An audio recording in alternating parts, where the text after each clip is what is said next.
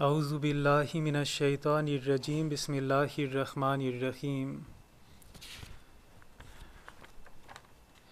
ولنبلونكم بشيء من الخوف والجوع ونقص من الأموال والأنفس والثمرات وبشر الصابرين الذين إذا أصابتهم مصيبة قالوا إنا لله وإنا إليه راجعون.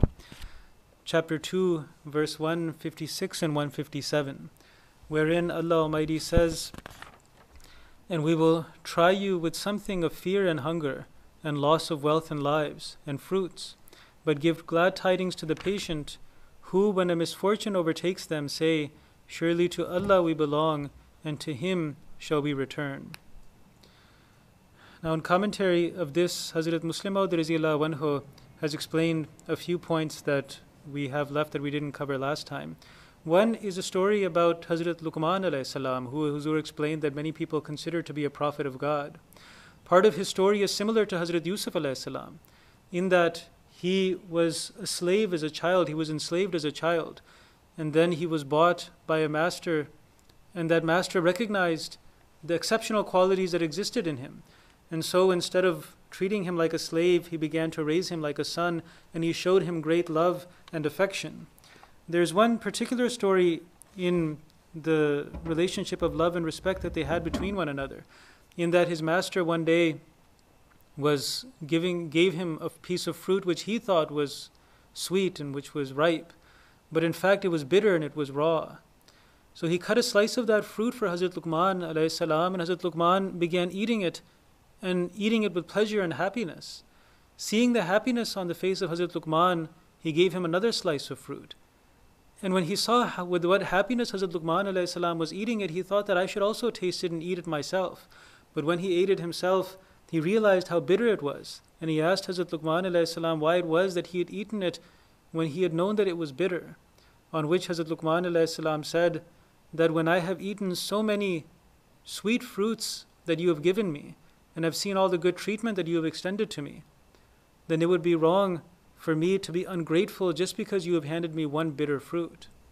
So in this story, an aspect of gratitude was taught, which we can learn from.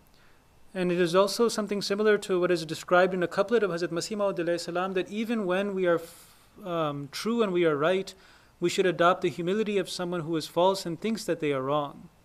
The wisdom of this is that simply being right or wrong is not relevant in all situations. The background and context is more important. And when it comes to relationships of emotion and family and friends, there again, being right and wrong is not what is of primary importance. When we go into a courtroom, when we enter into a business contract, all these types of things, then what is right and what is wrong, what is logically applies in that situation, all these things matter. But in a friendship and in a family relationship, being right and wrong is not that important. Because many times we have to make compromises, and even compromises when we know we are right.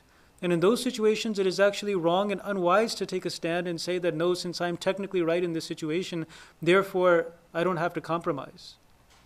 In fact, compromise is when we know we are right and then compromising. There's no merit in compromising when we know that we're wrong. So in a relationship, whether it is a family or a marriage relationship, whatever it is, we must remember that compromise is when we recognize that we are right, and then we behave as if we were wrong the entire time. And we recognize the gratitude that was there and that should be there beforehand in that relationship, understanding the overall picture.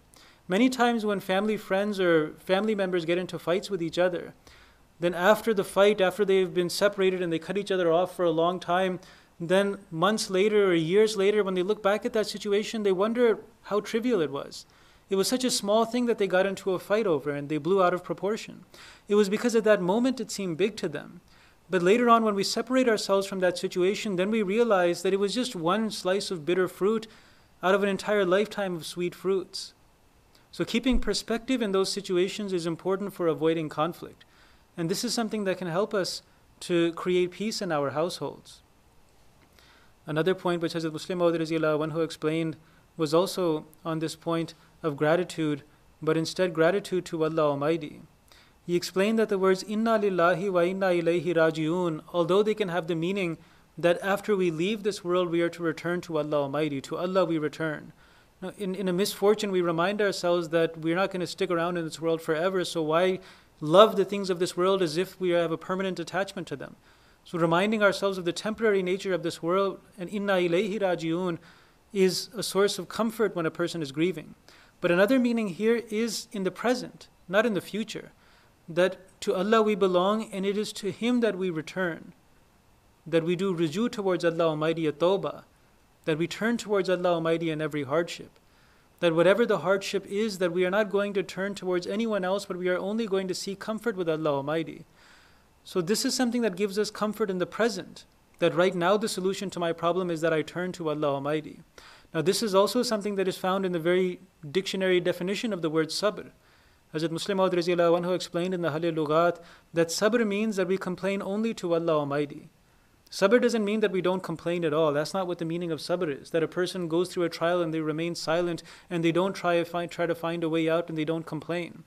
Sabr means that when we complain to people who are other than Allah Almighty, when we seek help from people who are other than Allah Almighty as if they are God, as if we depend on them to help us out of that situation, and we complain to them in a way that a person should only complain to Allah Almighty.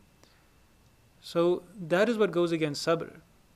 But true sabr is that we only seek Allah Ta'ala's help in that difficulty and trial. So whenever a trial overtakes a person, the first reaction that we should have is inna ilayhi raji'un, that we run towards Allah Almighty.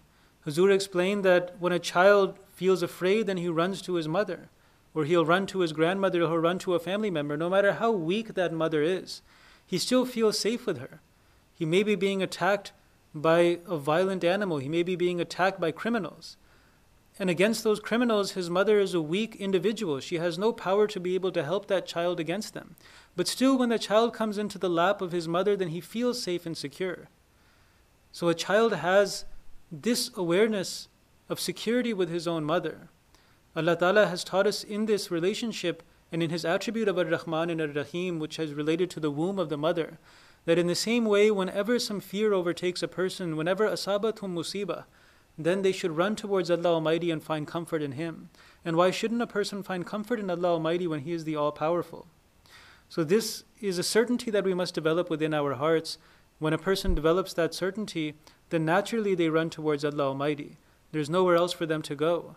The only reason a person flees to someone other than Allah Almighty is when they think that that person has greater security to offer me than Allah Almighty does. Hazrat Khalifatul Masih al-Awwal Raziyallahu Anhu explained one point on this verse, which is that if he gave the analogy, he said that a person saw that his friend, he had lost a loved one and he was wailing and he was crying and he was protesting against Allah Almighty. And so he said to this person that, let me tell you and ask you a question and give you a short story. That there was a person who lent his friend jewelry to hold on to him for a period of time.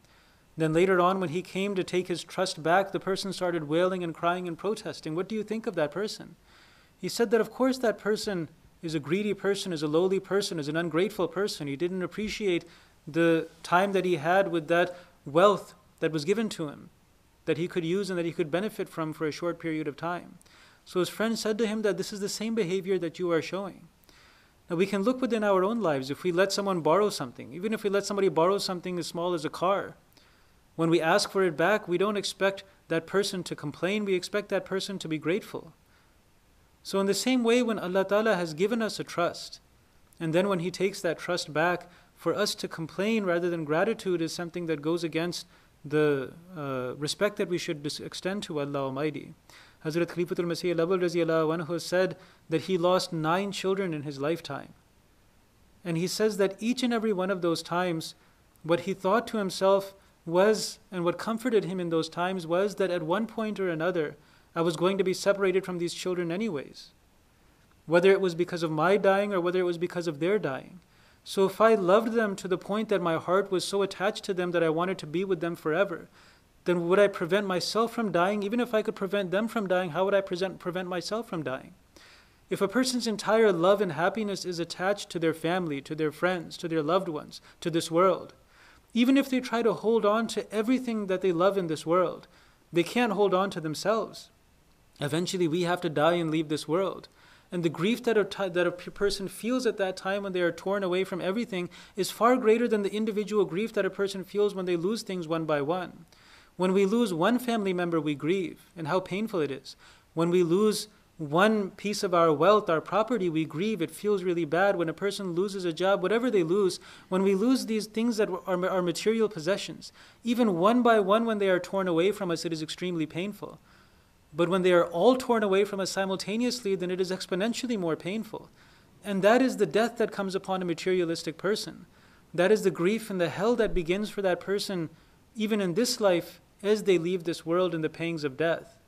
So Hazrat Khalifa Awwal gave a beautiful point here, that any time the thought of attachment to this world comes, then this is one thing that we should bring to our minds, that we are separated from this thing right now, but in one way or the other we were going to be separated from it eventually anyways. And so there is no need to grieve now when we were going to grieve later.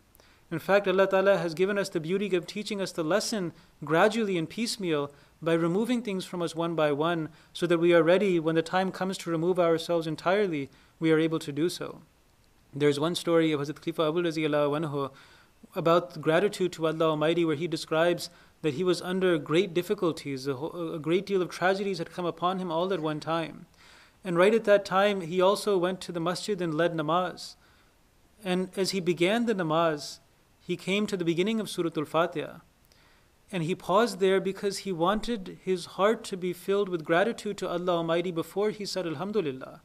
He didn't want to say it insincerely and just as a formality. And so he describes that this situation was a great difficulty for him, because on one hand he was standing there about to begin the prayer and the people were following him behind and they were waiting for him to say Alhamdulillah. And there was a sense of urgency and difficulty there. But on the other hand, he didn't want to force it out of a fakeness either. He wanted to say it genuinely. But there he says that these points came to his mind, and then he said, and he was able to say Alhamdulillah with full gratitude from within his heart, and praise Allah Almighty at the time of that great tragedy. So these words of Inna lillahi wa inna ilayhi raji'un, that to Allah we belong and to Him we return, they carry many different meanings from many different angles, and all of those meanings are a source of comfort for us when we encounter difficulties and trials. Now, a few points that Hazrat Masih Maud alayhi salatu wasalam mentioned in relation to these verses. One point was about how Allah Ta'ala tries us. And he also gave the example that this is how human leaders try us as well. When a king or a leader becomes angry at someone, and then that person bears that anger with patience and with resolve, then afterwards the king ends up promoting him, because he appreciates the love that and the sincerity that that person showed in that time of difficulty. He didn't turn away from loyalty to that king. This is something that is also seen clearly when it comes to khilafat. Many times it happens when a prophet of God or a khalifa became angry at someone. But as a result of that anger, when that person bore it with patience, then he became the recipient of far greater blessings. In that hardship, he showed loyalty. We know one clear example in the time of the Holy Prophet ﷺ, where one Sahabi, because of a mistake of his, he remained behind in a battle that all the Sahaba were required to go to. And so in this situation, he was deserving of punishment. And so he was excommunicated by the Holy Prophet ﷺ for a period of time. And that time was extremely difficult for him. He had to go through many hardships and a great deal of the sadness and the depression that he describes. And in that state, he says that he received a letter from one of the kings that were in that area. It was perhaps one of the chiefs of the tribes in the north or some area that was around there. And the letter said that I have heard that your king has treated you poorly and has not appreciated you for your value. And so I invite you to come to me, and I will give you full respect and honor and wealth and everything that you desire.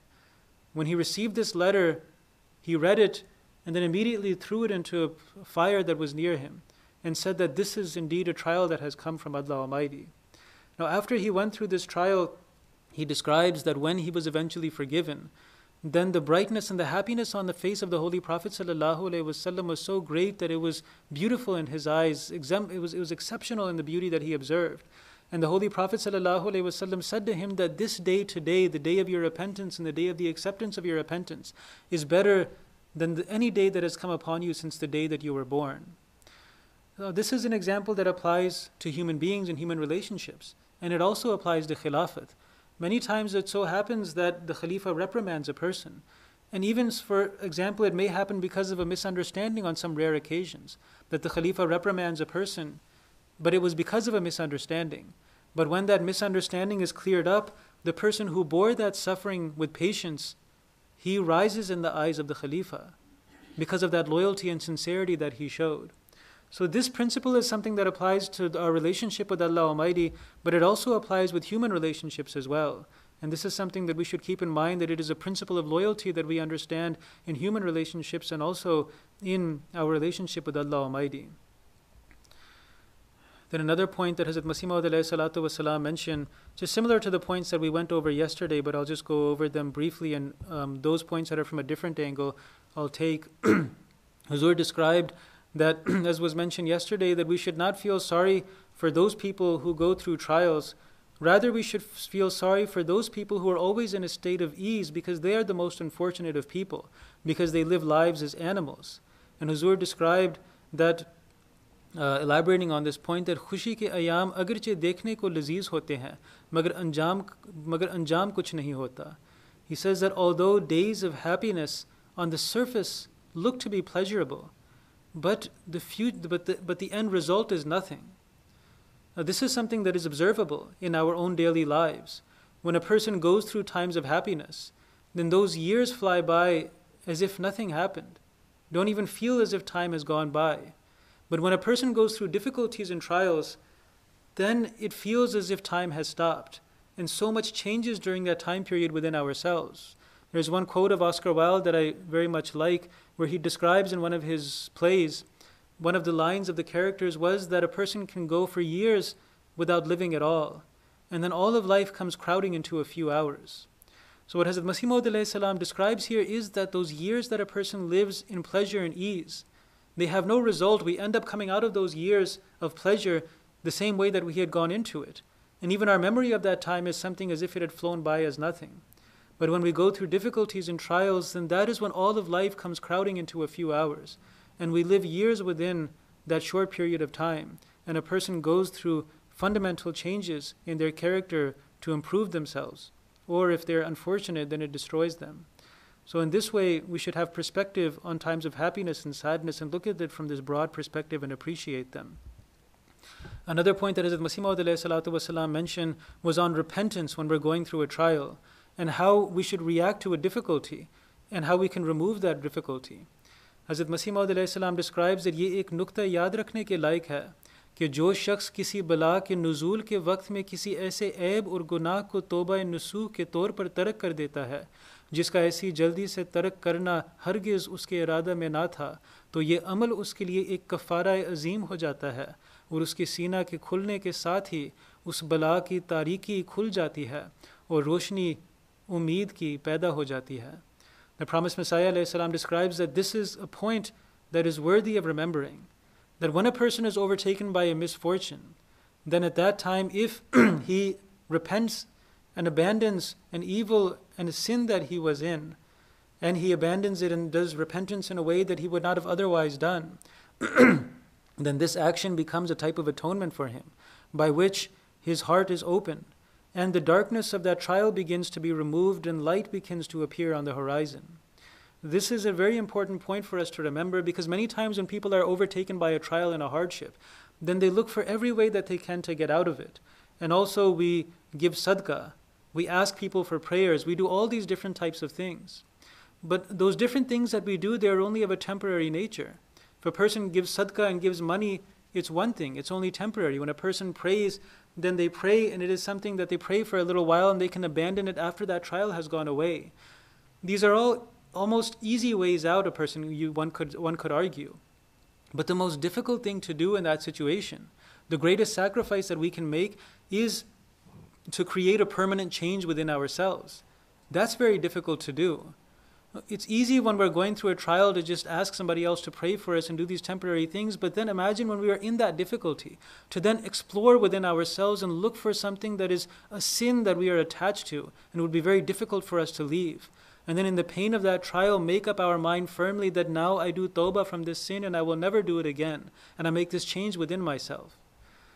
That trial then becomes a source of change within that person, and it is a huge sacrifice that he makes. And this is a sacrifice and a resolve that that person makes of their willpower, and a turning towards Allah Ta'ala that takes a great deal of effort, which Allah Ta'ala appreciates.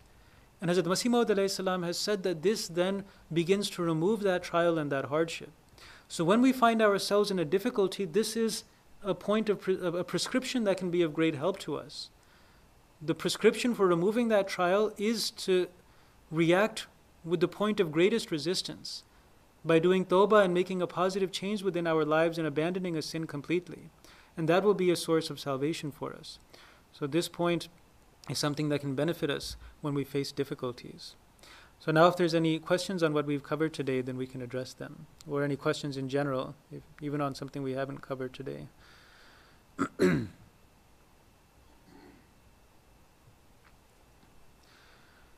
This completes the points on these verses of this ruku on trial and hardships. So inshallah tomorrow, unless there's some new point that I come across until then, we will start from verse 159.